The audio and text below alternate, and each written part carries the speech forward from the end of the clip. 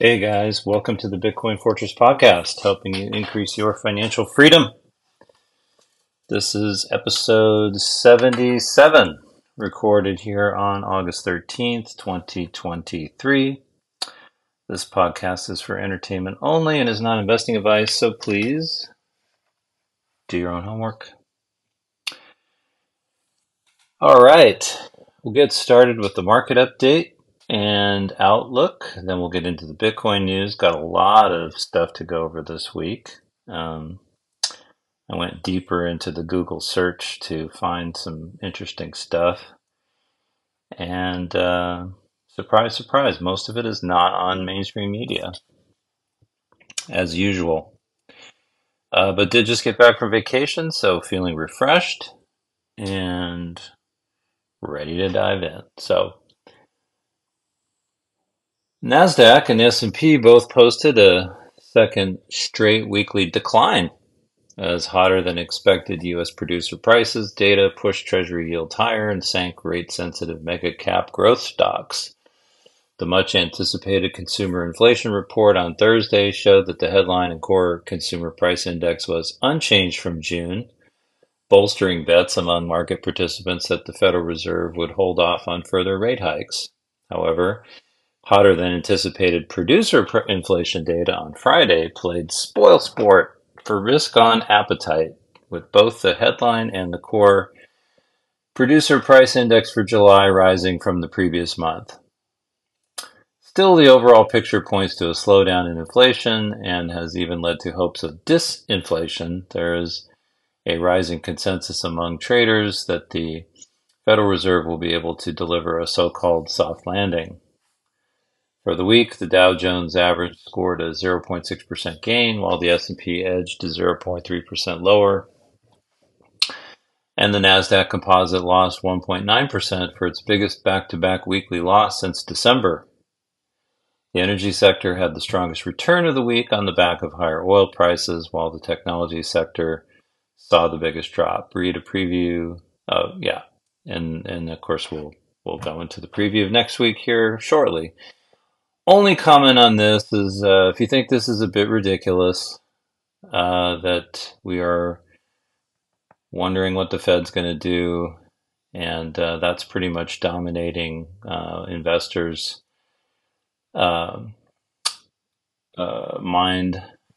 It is ridiculous, and especially because these. I think I've talked about this before, but the statistics have been skewed so much over the years and how they're calculated that they've pretty much lost all their meaning, other than some kind of directional signpost. But if you think inflation is really what is reported as the consumer price inflation, you're fooling yourself. And again, all you have to do is go to the grocery store, go to the gas station, or buy anything else that you need to live your life that you need every day, to know that it ain't 3% or 4% or whatever they report.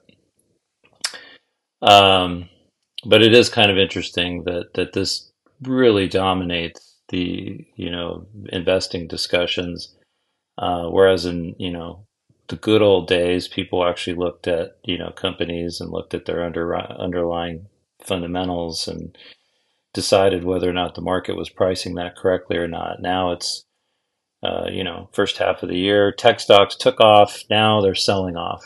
So if you didn't get in on that ride up, you better get out, because now everybody's pivoting towards value stocks, and interest rates are going to be higher for longer, and inflation might not be done with us yet. And if gas prices and oil prices continue to rise as they have recently, then that will trigger the next wave of inflation. But then there are people that are like, no, deflation's coming. It's not inflation; it's going to be deflation. Prices are going to keep dropping. So of course, depending on what you believe, you'll be investing in different things. And so that's why I always talk about diversification because I'm just tired of it, Just, you know, spread the table. Sometimes part of your portfolio is going to work, sometimes it isn't, and hodl Bitcoin. So, moving on to the week ahead, the retail sector will be in the spotlight next week with Home Depot, Target, and Walmart lined up to issue their Q2 earnings reports and update on consumer trends. The U.S. Census Bureau will also issue the July retail sales report, which is forecast to show a slight acceleration from the pace seen in June. Traders will also be watching the release of FOMC minutes from the Fed's July meeting for more clues on the direction of interest rates after the CPI print calmed some nerves. Overall, the underlying details of the July CPI inflation data are consistent with ongoing progress on disinflation. And for those of you who don't know, disinflation just means a lower level of inflation. So, i.e., going from 9% to 3% is disinflation. Deflation is actually when it goes negative, like -1%, -2%. And central banks can't have that. They will not allow that to happen very long, and that's when they fire up the money printers and gold and Bitcoin take off. So if we do see deflation, then if you're holding gold, Bitcoin, hard assets, then you don't care. Well, you do care because that could be really bad for the economy, but from an investing standpoint, that's not a big deal. Inflation, different set of problems, but again, the Fed is definitely going to continue to fight that with higher rates, which some people have said, hey, maybe higher rates isn't going to help inflation because,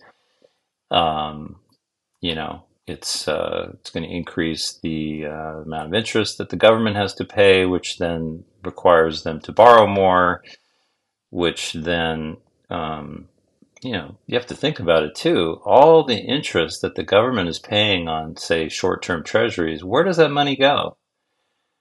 I mean, it goes into, if you're not in bank accounts making 0.01%, if you put some of your money or most of your savings into money market funds or government treasury, short-term government treasuries, you're getting that money. So at a minimum, it's going to give you a wealth effect where you're like, hey, I'm feeling pretty good. I'm getting $1,000 a month when I used to get nothing, or $100 a month and I used to get nothing, right? So then you feel richer, you want to spend more, or you actually take that money and use it for something, And so it's it's ironic because it's almost like the harder the Fed tries to calm things down, the more they're likely to stir the pot with their activity that they're doing. Anyway, bringing it back to this, core services inflation trended higher in the month. Other component level trends are evolving in line with our expectations. In particular, rents and used car prices softened. In fact, I read something the other day that said used car price declines are actually accelerating, which makes sense because they were ridiculously high during the aftermath of the pandemic because nobody could buy a new car. So everybody bought used cars and then the prices went crazy. But now, interest rates are super, super high for car loans. They're notably higher for used cars than they are for new cars. So, and as people have therefore been buying new cars over used cars, but now the prices are starting to drop on used cars. So, and then rents, of course, have started to go down, but that's a very lagging indicator, so you don't really see that in the CPI for a while. Clothing and airfare has also softened. And this is all from a Goldman Sachs macro strategist, Gurpreet Gill. So that's kind of what's happening in the markets. We're going to continue to watch the Fed to tell us where we need to put our money. And man, if that doesn't wear you out, then nothing will.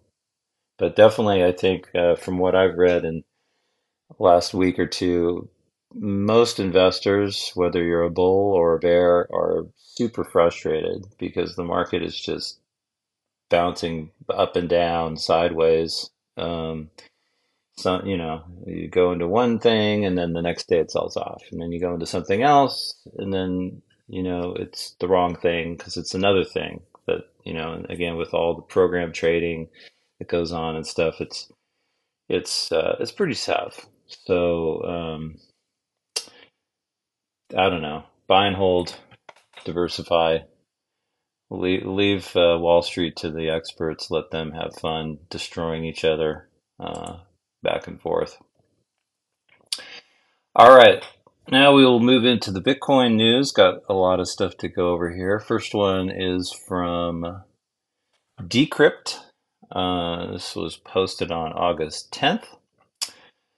Post Malone disses CBDCs on Joe Rogan podcast, and Bitcoiners love it. And I saw lots of posts of this video on my X, I guess it's called now. It's not Twitter anymore, feed. So I thought it'd be interesting to dive into this one. Central bank digital currencies are permeating the mainstream narrative lately as United States politicians rail against the concept. Now, Bitcoin supporters are cheering after prominent public figures Joe Rogan and Post Malone trashed the idea of a digital dollar. In a recent conversation with famed rapper Post Malone on the popular Joe Rogan Experience podcast, the duo discussed what they see as the threats that government-backed digital currencies pose to society at large. Asked by Post Malone what he thinks of the prospect of a US CBDC, Rogan responded, "No fucking way, no way. I think that's checkmate. That's game over." Post Malone agreed with the sentiment. The conversation veered into a dystopian outlook on society, with Rogan raising red flags regarding a possible social credit score that will be used to monitor and control behavior, which, as most of us know, is happening right now in China. Although the rapper reckons an all-encompassing tracking system already exists for Rogan, the end game is government control over people's own money. They would like to be able to strip you of your money, Rogan said of the US government, suggesting that this will help make sure people comply. This compliance, according to Rogan, whose podcast has amassed billions of total episode downloads to date, will be driven by a fear of the government arbitrarily seizing people's money. People won't want everything they've worked for to be taken overnight instantly, he said, emphasizing that this will leave people feeling powerless and with nobody to call. Absent from the conversation was any mention of Bitcoin or cryptocurrency, but the back and forth by the two celebrities yielded largely positive reviews from crypto industry leaders and personalities who broadly agree with the potential negative impacts of CBDCs. Custodia Bank CEO Caitlin Long, who is already tossing up with the government, sees eye to eye with Rogan and Post Malone. "I agree with both Joe Rogan and Post Malone," she told Decrypt. "A CBDC would be the end game because it would be the end of privacy and the end of property rights and financial assets." For Sam Callahan, Bitcoin analyst at financial services company Swan, the conversation was welcome. "It's encouraging to see a popular figure like Post Malone address this important issue on the country's largest podcast," he told Decrypt, signaling its penetration into the mainstream consciousness. That sentiment has been pushed into the mainstream by two U.S. presidential hopefuls of late from both sides of the aisle, Ron DeSantis and Robert Kennedy Jr. The latter claimed previously that central bank digital currencies are instruments of control, while DeSantis suggested that President Joe Biden is waging a war on Bitcoin and cryptocurrency. Yeah, that's why you want to own Bitcoin, because nobody can take it away from you and mess with it. And it is outside of government control. So stay humble and stack sats. That article mentioned Custodia Bank, so I thought it was interesting to get an update on what they're up to. As you may recall, Custodia Bank applied to be a full reserve bank, meaning that deposits would be 100% backed by whatever you deposited, and so they were going to handle Bitcoin deposits, and so therefore if you deposit one Bitcoin in the bank, they'll keep one in reserve, and so you never have to worry about getting rug pulled by your bank. and the FDIC didn't like that and declined their application, and so they've been fighting with them. But it looks like they're going to continue to operate. Because they already are operating, I guess, in the state of Wyoming, I believe. So this article's from Bitcoin.com. This was updated a couple days ago. Custodia Bank goes live, bridging digital assets with US dollar payments. Many crypto and narrow banking proponents have awaited the arrival of Custodia Bank, a financial institution that is tech forward and customer centric. We're grateful to our partners who appreciate our approach of complying with banking laws and regulations, to Wyoming for its enabling laws, to our team and investors, and to the law-abiding digital asset industry, said CEO Caitlin Long. Custodia says the bank's regional bank-style risk management program, along with its dedication to following regulations, set it apart from competitors. Services now available include U.S. dollar deposits and U.S. government money market fund services tailored to U.S.-based business customers. This includes digital asset businesses, fintechs, banks, corporate treasurers, trusts, pension funds, and startups. The bank's strategy is to eventually serve customers worldwide, providing enhanced regulatory clarity and minimized transactional risk with its unique reserve model. Custodia operates under the First Special Purpose Depository Institution, or SPDI, legal and regulatory framework in the United States. This approach allows the bank to offer a full suite of financial services for both U.S. dollars and digital assets. Demand deposit accounts are protected under a 100% reserve requirement, and the bank offers API solutions for programmable accounts, payments, settlement, and future custody products, Custodia's website discloses. And going back to the Federal Reserve thing, I think they were applying for a Federal Reserve master account. So they're operating, but they wanted a Federal Reserve master account, and they were denied that because of whatever, their business model and that sort of thing. But I do think that they're still able to, obviously they're operating, so they're still able to operate and provide banking services, along the lines of what they described there. Custodia Bank's journey to this point has been marked by challenges. In December, they informed the U.S. Federal Reserve of their intention to complete a specific task list and followed through despite it no longer being required. Independent reviews, new partnerships, and the development of new services to meet market needs were all part of the process, Custodia detailed on Friday. In January 2023, the Federal Reserve Board issued a denial for Custodia's application to become a member of the system, citing significant safety and soundness risks related to crypto assets and an insufficient risk management framework. The denial reflected broader regulatory skepticism toward digital assets and narrow banking techniques. However, Custodia's perseverance and alignment with Wyoming's innovative legal framework for SPDIs have allowed them to navigate these challenges and emerge as a regulated bank. So there you have it.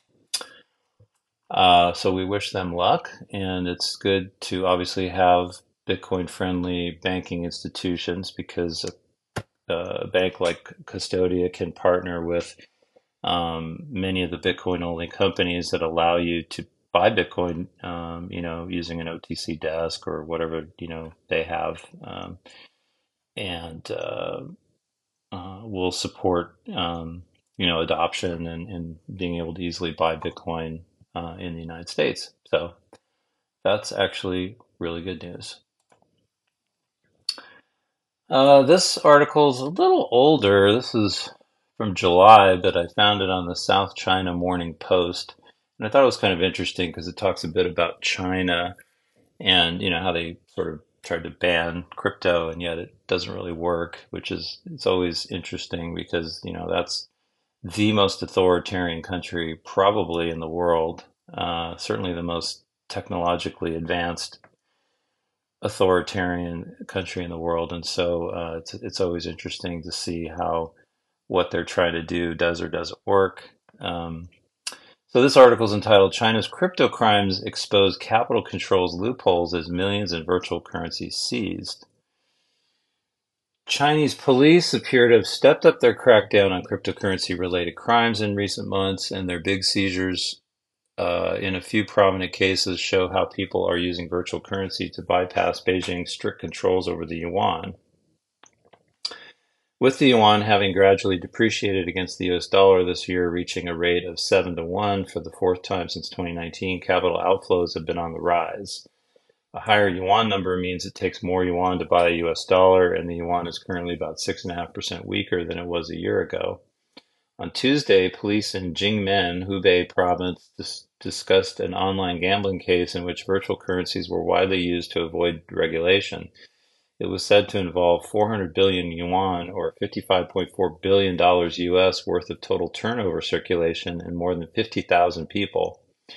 Police did not say which virtual currency was used, but they said they had already managed to freeze multiple accounts with a combined value of US 160 million. In a separate case on Monday, police in the central province of Shanxi said that they had busted a money laundering case involving 380 million yuan worth of USDT, a stablecoin issued by Hong Kong-based company Tether to mirror the price of the US dollar. The State Administration of Foreign Exchange, the nation's forex regulator, has implemented a variety of measures to monitor cross-border capital flows. It also fines violators. 10 firms or individuals were fined in late June to help maintain the forex market order. The recent virtual currency cases, however, shed light on loopholes in China's capital control system. Chinese regulators have long banned the mining and trading of cryptocurrencies such as Bitcoin and Ethereum, citing their perceived threat to the financial system. And for the past few years, Beijing has been rolling out its central bank digital currency known as the e-yuan, or e-CNY, with a series of ongoing pilot programs across the country. This is China's official currency in digital form with the same value transferable like cash using an app. Many cryptocurrency miners or traders have subsequently gone underground or moved overseas, including Hong Kong, which could become a cryptocurrency hub. The persistent depreciation of the yuan this year due to its widened yield differential with the US dollar has added to the capital outflow pressure. Foreign investors sold Chinese debt for the sixth consecutive month in June, even as emerging Asia saw strong inflows of funds, according to the Institute of International Finance. A total of $1.59 billion US was removed from China's debt last month, compared with US $4.19 billion in May, its data showed. Chinese equities posted $1.93 billion worth of inflows from overseas funds in June, the IIF said, compared with May inflows of $126 million. Wow, that's a big increase. Foreign fund managers have also been selling vast amounts of Chinese securities over the past 2 years in response to Chinese policies and mounting US-China tensions, according to Atlantic Council report last month. International institutional investors have been net sellers of about 1 trillion yuan of the country's bonds since early 2022, the report said. So anyway, like I said earlier, this is interesting that the most authoritarian country in the world with, a closed capital account is still having trouble managing that with presumably Bitcoin part of the mix and other cryptocurrencies. So I would consider that a hopeful lesson.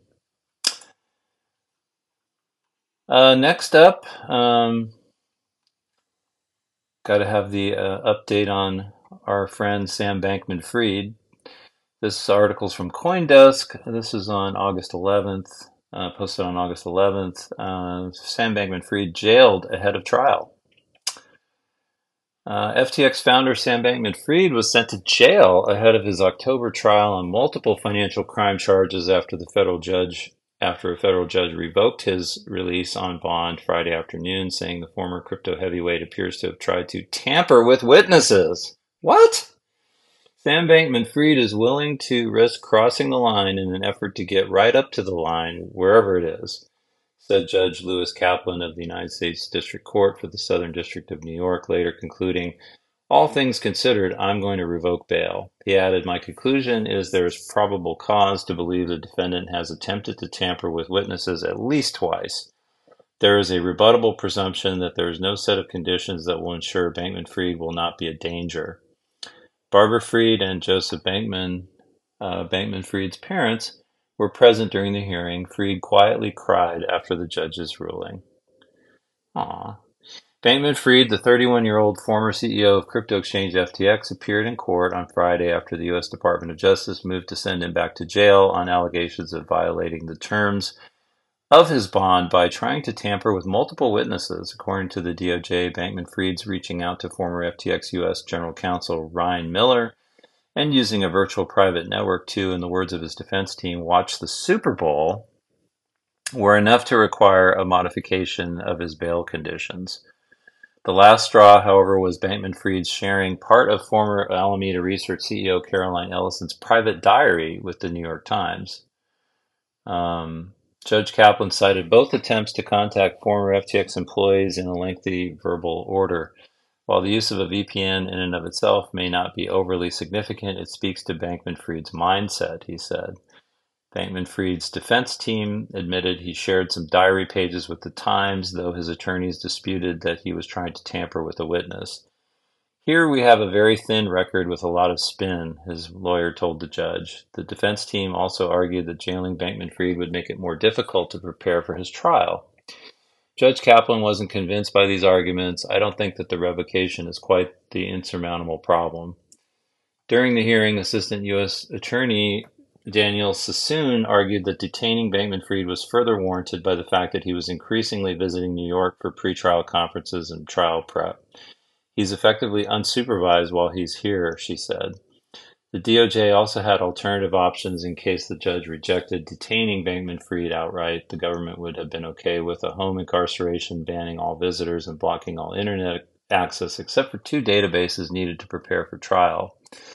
This would have included blocking Google Drive, Sassoon said, noting that Ellison's diary was part of the drive files Bankman-Fried had access to. Mark Cohen, Bankman-Fried's attorney, tried arguing that there was insufficient legal basis to jail him ahead of trial and that the standards set by precedent cases had not been met. The only reason we know about Bankman-Fried meeting with a Times reporter is because he was complying with his bail conditions, Cohen said. Sassoon, the prosecutor, disagreed. I think the fact the defendant was more subtle in his methods than a mobster doesn't mean it was benign, she said. That's a great quote.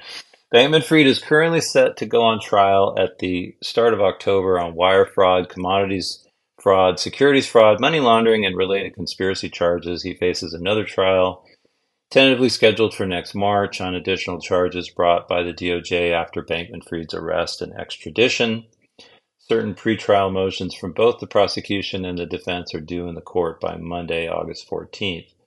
Attorneys from both the defense and the prosecution said they were on track to meet next week's deadlines. Bankman-Fried's lawyers said they would appeal the decision and motion to stay the revocation of the bail until that appeal was heard. The judge rejected the stay. Bankman-Fried's going to jail ahead of his trial does not mean he will go to prison after it. He would need to be found guilty of at least one of the charges laid against him and sentenced to prison after. So this again was quite the talk last week, and everybody is obviously happy that he's locked up because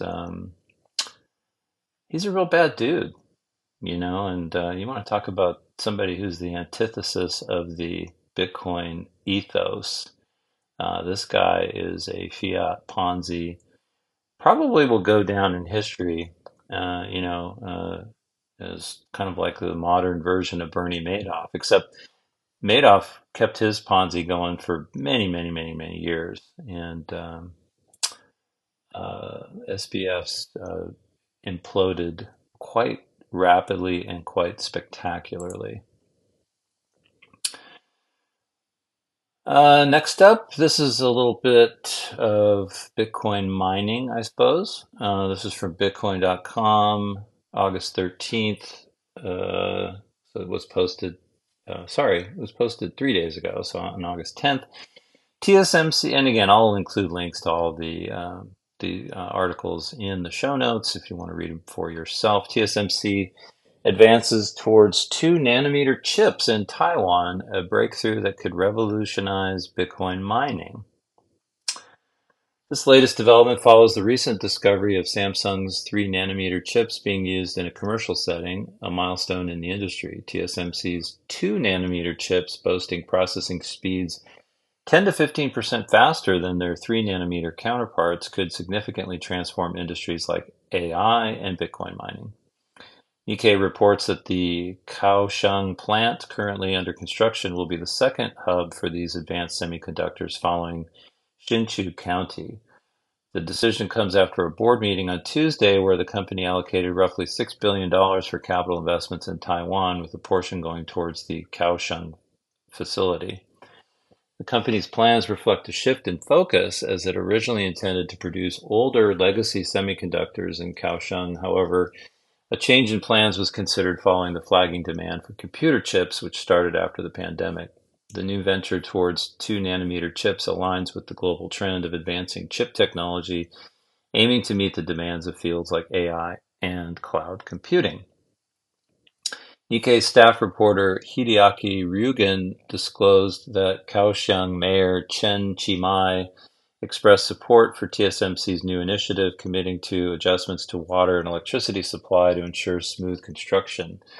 Ryugen further noted that TSMC is also seeking a site for a new plant in Taichung, which could become its third 2 nanometer chip hub in Taiwan. In the context of the broader industry, TSMC's advancement toward 2 nanometer chips echoes the recent discovery of Samsung's 3 nanometer gate-all-around semiconductor and MicroBT's WhatsMiner M56S++ Bitcoin mining rig. This marked the first known application of the 3 nanometer technology, discovered by Tech Insights. Samsung's breakthrough has long been speculated, and its commercialization can aid in the production of even more advanced chips.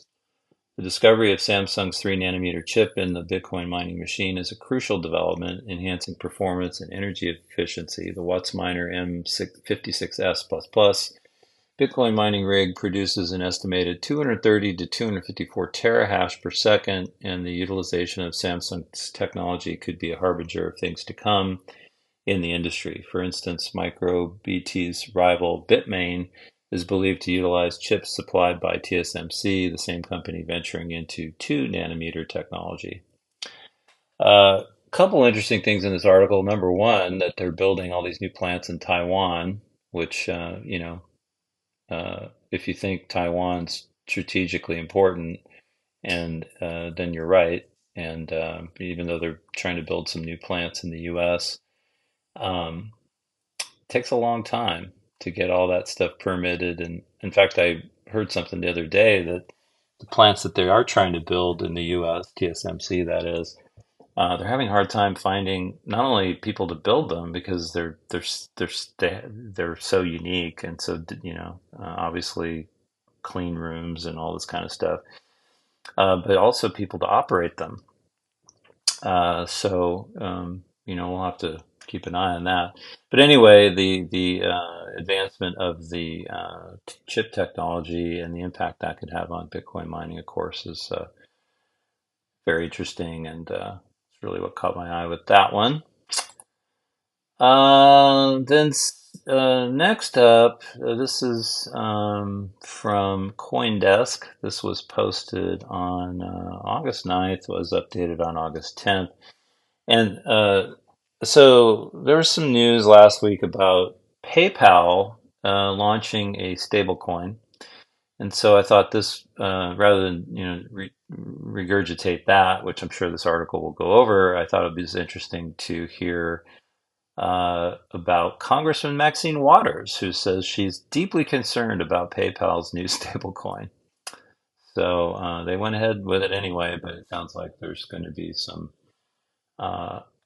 pushback from lawmakers and perhaps regulators eventually. Representative Maxine Waters released a statement Wednesday saying she's deeply concerned that PayPal has chosen to launch its own stablecoin while there is still no federal framework for regulation, oversight, and enforcement of these assets. And as we know, Congress and indeed the regulators are very, very focused on stablecoins because those really act as substitutes for the U.S. dollar, and they really have no no real control over them at all. That would include Tether, U.S. dollar coin. This is this PayPal thing is based on Paxos, which is another stable coin. Um, Anyway, the article goes on. PayPal introduced its new dollar-backed stablecoin PYUSD on Monday, the first time a global payments firm has issued its own stablecoin. Waters, the top Democrat on the House Financial Services Committee, noted that PayPal has 435 million customers around the world, more than the number of online accounts of all the largest banks combined.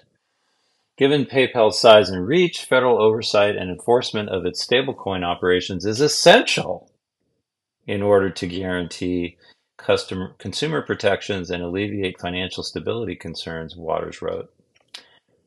Ruh-roh. The House committee recently approved legislation seeking to set up guardrails for U.S. stablecoins, with several of the Waters' fellow Democrats bucking her opposition to vote with Republicans. That bill is now eligible for a floor vote in the House, though it would be unlikely to get a warm welcome from Senate Democrats if approved there. Waters criticized the Republican-sponsored bill for approving stablecoins like PYUSD that are issued under state regimes, but preventing the Federal Reserve from overseeing them. Moreover, the Republican bill undermines the Fed's role as our central bank, making it harder to protect the economy against inflation or support maximum employment if stablecoins are broadly adopted, she added. Oh no! By contrast, Representative Patrick McHenry, chair of the House Financial Services Committee, he's Republican from North Carolina, expressed support for PayPal's new stablecoin in a statement issued on Monday. This announcement is a clear signal that stablecoins, if issued under a clear regulatory framework, hold promise as a pillar of our 21st century payment system, McHenry wrote.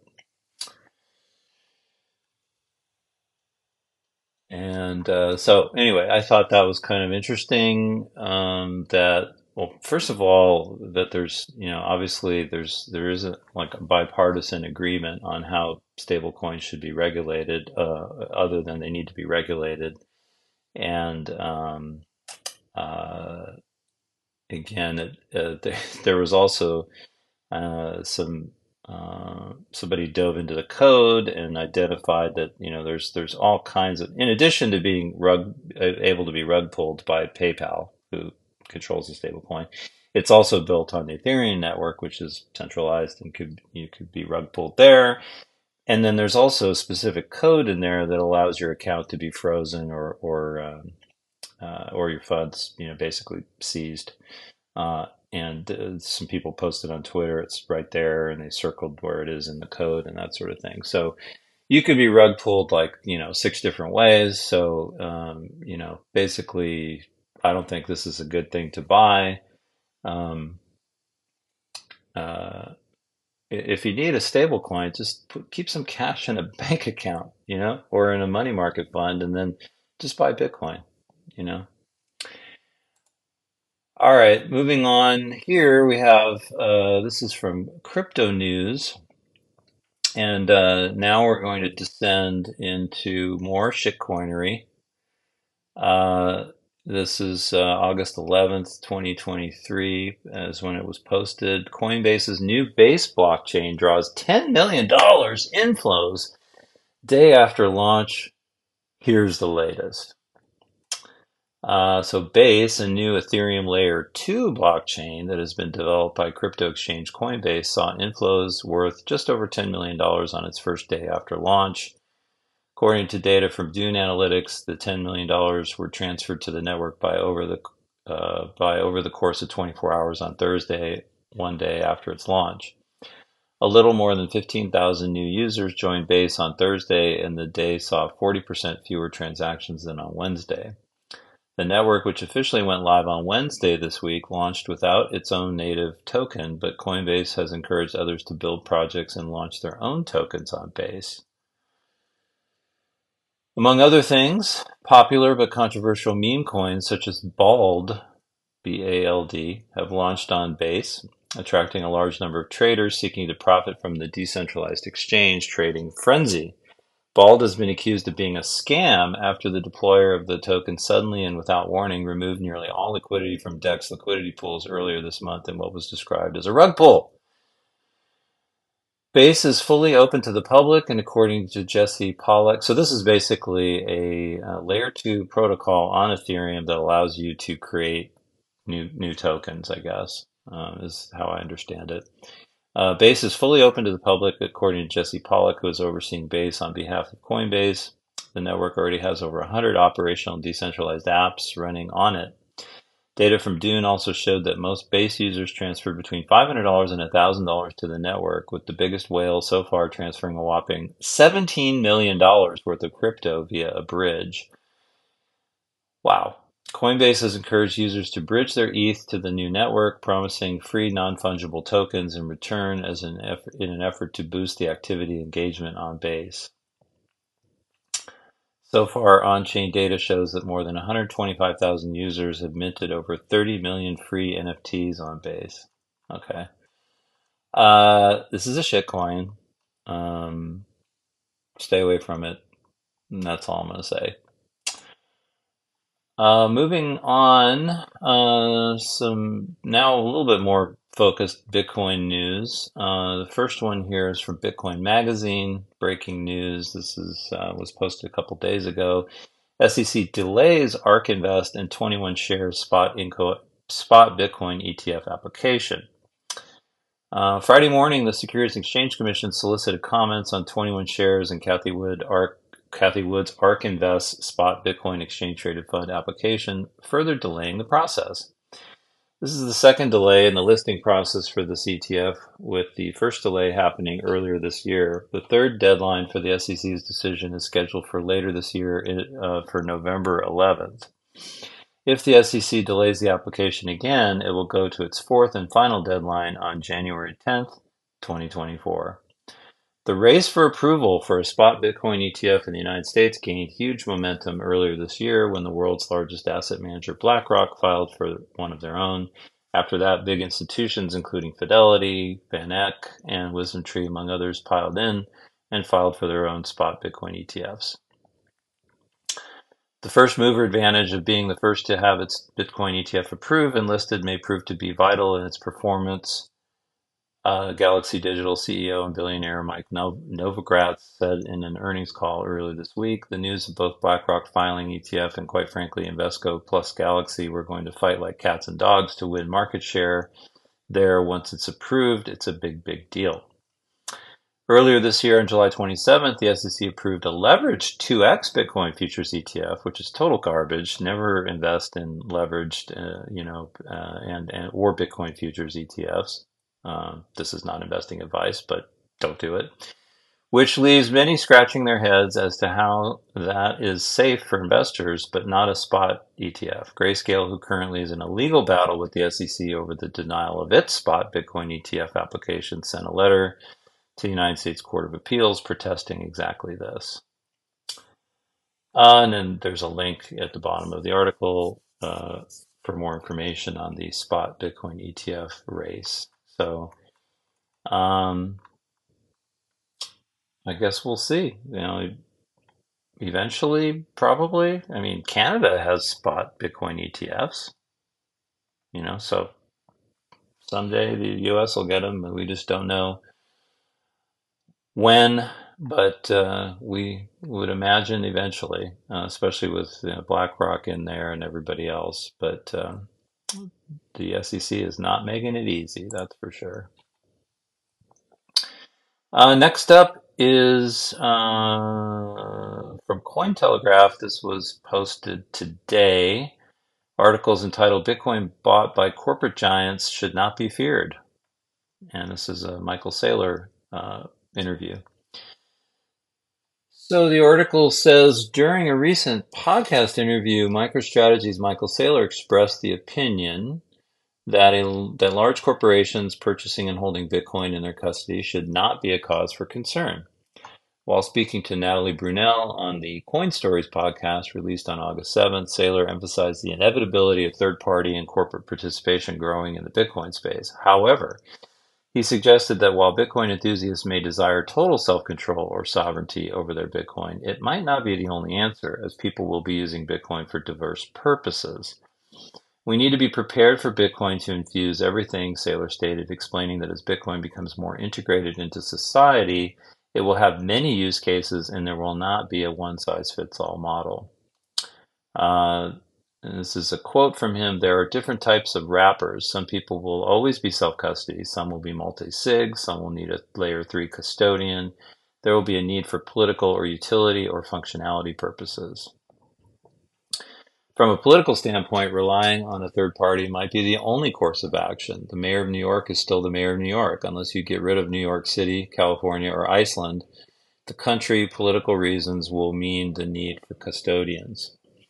On the technical side, there will be people that will want to transact in crypto with their mobile phones, so trusting layer 3 third parties such as Bank of America and Apple will be unavoidable, Saylor said. Another quote, Bitcoin is going to be a base layer. There's going to be layer 2s like Lightning to make things fast, and there's going to be layer 3s like Bank of America and Apple. Custodial layer 3 is going to exist to provide functionality. As for natural reasons, Saylor suggested the possibility that it's safer for certain people to entrust their assets to others. He gave the example of an 85-year-old grappling with Alzheimer's or the desire to secure holdings for a yet-to-be-born grandchild. I didn't complain that my mother and father had the car keys when I was 12 years old and I didn't get the car key, Saylor stated. Saylor stated that the optimal blend of Bitcoin integrations will be determined by the market. We shouldn't be afraid of all the different ways people integrate, wrap, embed, or execute with Bitcoin. There's no one right answer. The marketplace will determine the right mix of integrations with Bitcoin. And I couldn't agree more. It is a free market like we've really haven't had, um, at least over the last 50 years. And we do need to keep our minds open to this. And I think I talked about this in one of my blog posts as it relates to, the need for something like Fedimint, where, there you make certain trade-offs in order to have, access to your coins and that you don't have to self-custody and deal with all of the setup. And one of the arguments behind Fedimint and some of these other protocols is that people will, there's a large majority of people are going to have a hard time with self custody, or that's the presumption, and therefore there needs to be tools to help them with that. And again, what Saylor's talking about is even broader than that. That there's going to be political considerations, laws that have to be complied with, et cetera, et cetera. And there are going to be multiple layers. So Bitcoin being the base layer, you could certainly, if you want and have the inclination to, and you should, buy and self-custody. But when you start using Lightning, there are certain trade-offs that you get maybe greater privacy, faster speed, but you do lose some of the security over your coins. You could potentially, if you're using a centralized wallet like Wallet of Satoshi or something like that, you could get rug pulled. So you kind of need to think in terms of layers and threat models, and probably keep the majority of your Bitcoin stored in self custody, maybe in a multi-sig, collaborative custody, or your own solution, and then keep a small amount, spending money, chump change, if you want to call it, in a custodial Lightning wallet, and you can use that for everyday stuff. And if that whatever got hacked or stolen or compromised in some way, lost the keys, whatever it is, it's not the end of the world. And there are non-custodial Bitcoin wallets that you can have, but those have other trade-offs. Obviously, the big one is there's nobody to call to restore your account.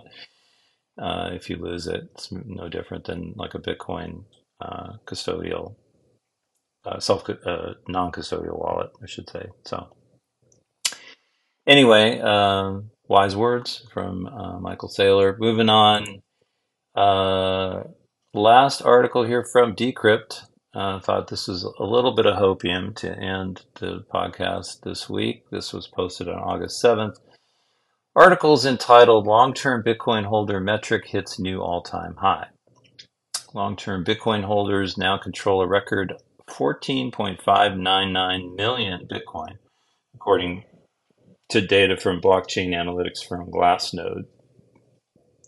Over the past 7 days, the total balance held in these wallets has increased by 43,949 Bitcoin, or $1.274 billion at current prices. Long-term Bitcoin holders are addresses that have held coins for at least 155 days. According to Glassnode, previous research shows that this type of address is statistically unlikely to spend and thus, in Bitcoin slang, assumed to be hodling. The amount held by long-term holders also accounts for 75% of Bitcoin's circulating supply, suggesting investors are opting to hold onto their assets for extended periods of time. In February, long-term Bitcoin holders controlled as much as 78% of the network's circulating supply. Still, this sustained pattern of long-term holding may indicate a growing belief in the leading cryptocurrency's potential to serve as both a store of value. Checkmate, a pseudonymous on-chain analyst for Glassnode, has meanwhile pointed to the fact that the realized volatility for Bitcoin has also plunged to historical lows. Across 1 month to 1 year timeframes, this is the quietest we've seen the corn since March 2020, wrote Checkmate. Historically, such low volatility aligns with the post-bear market hangover periods, the reaccumulation phase. Realized volatility, sometimes referred to as historical volatility, refers to the price volatility an asset experiences over a specific period. It's typically calculated based on the change from one closing price to the next. Bitcoin is currently changing hands at $29,010, down 0.1% over the past 24 hours, according to CoinGecko.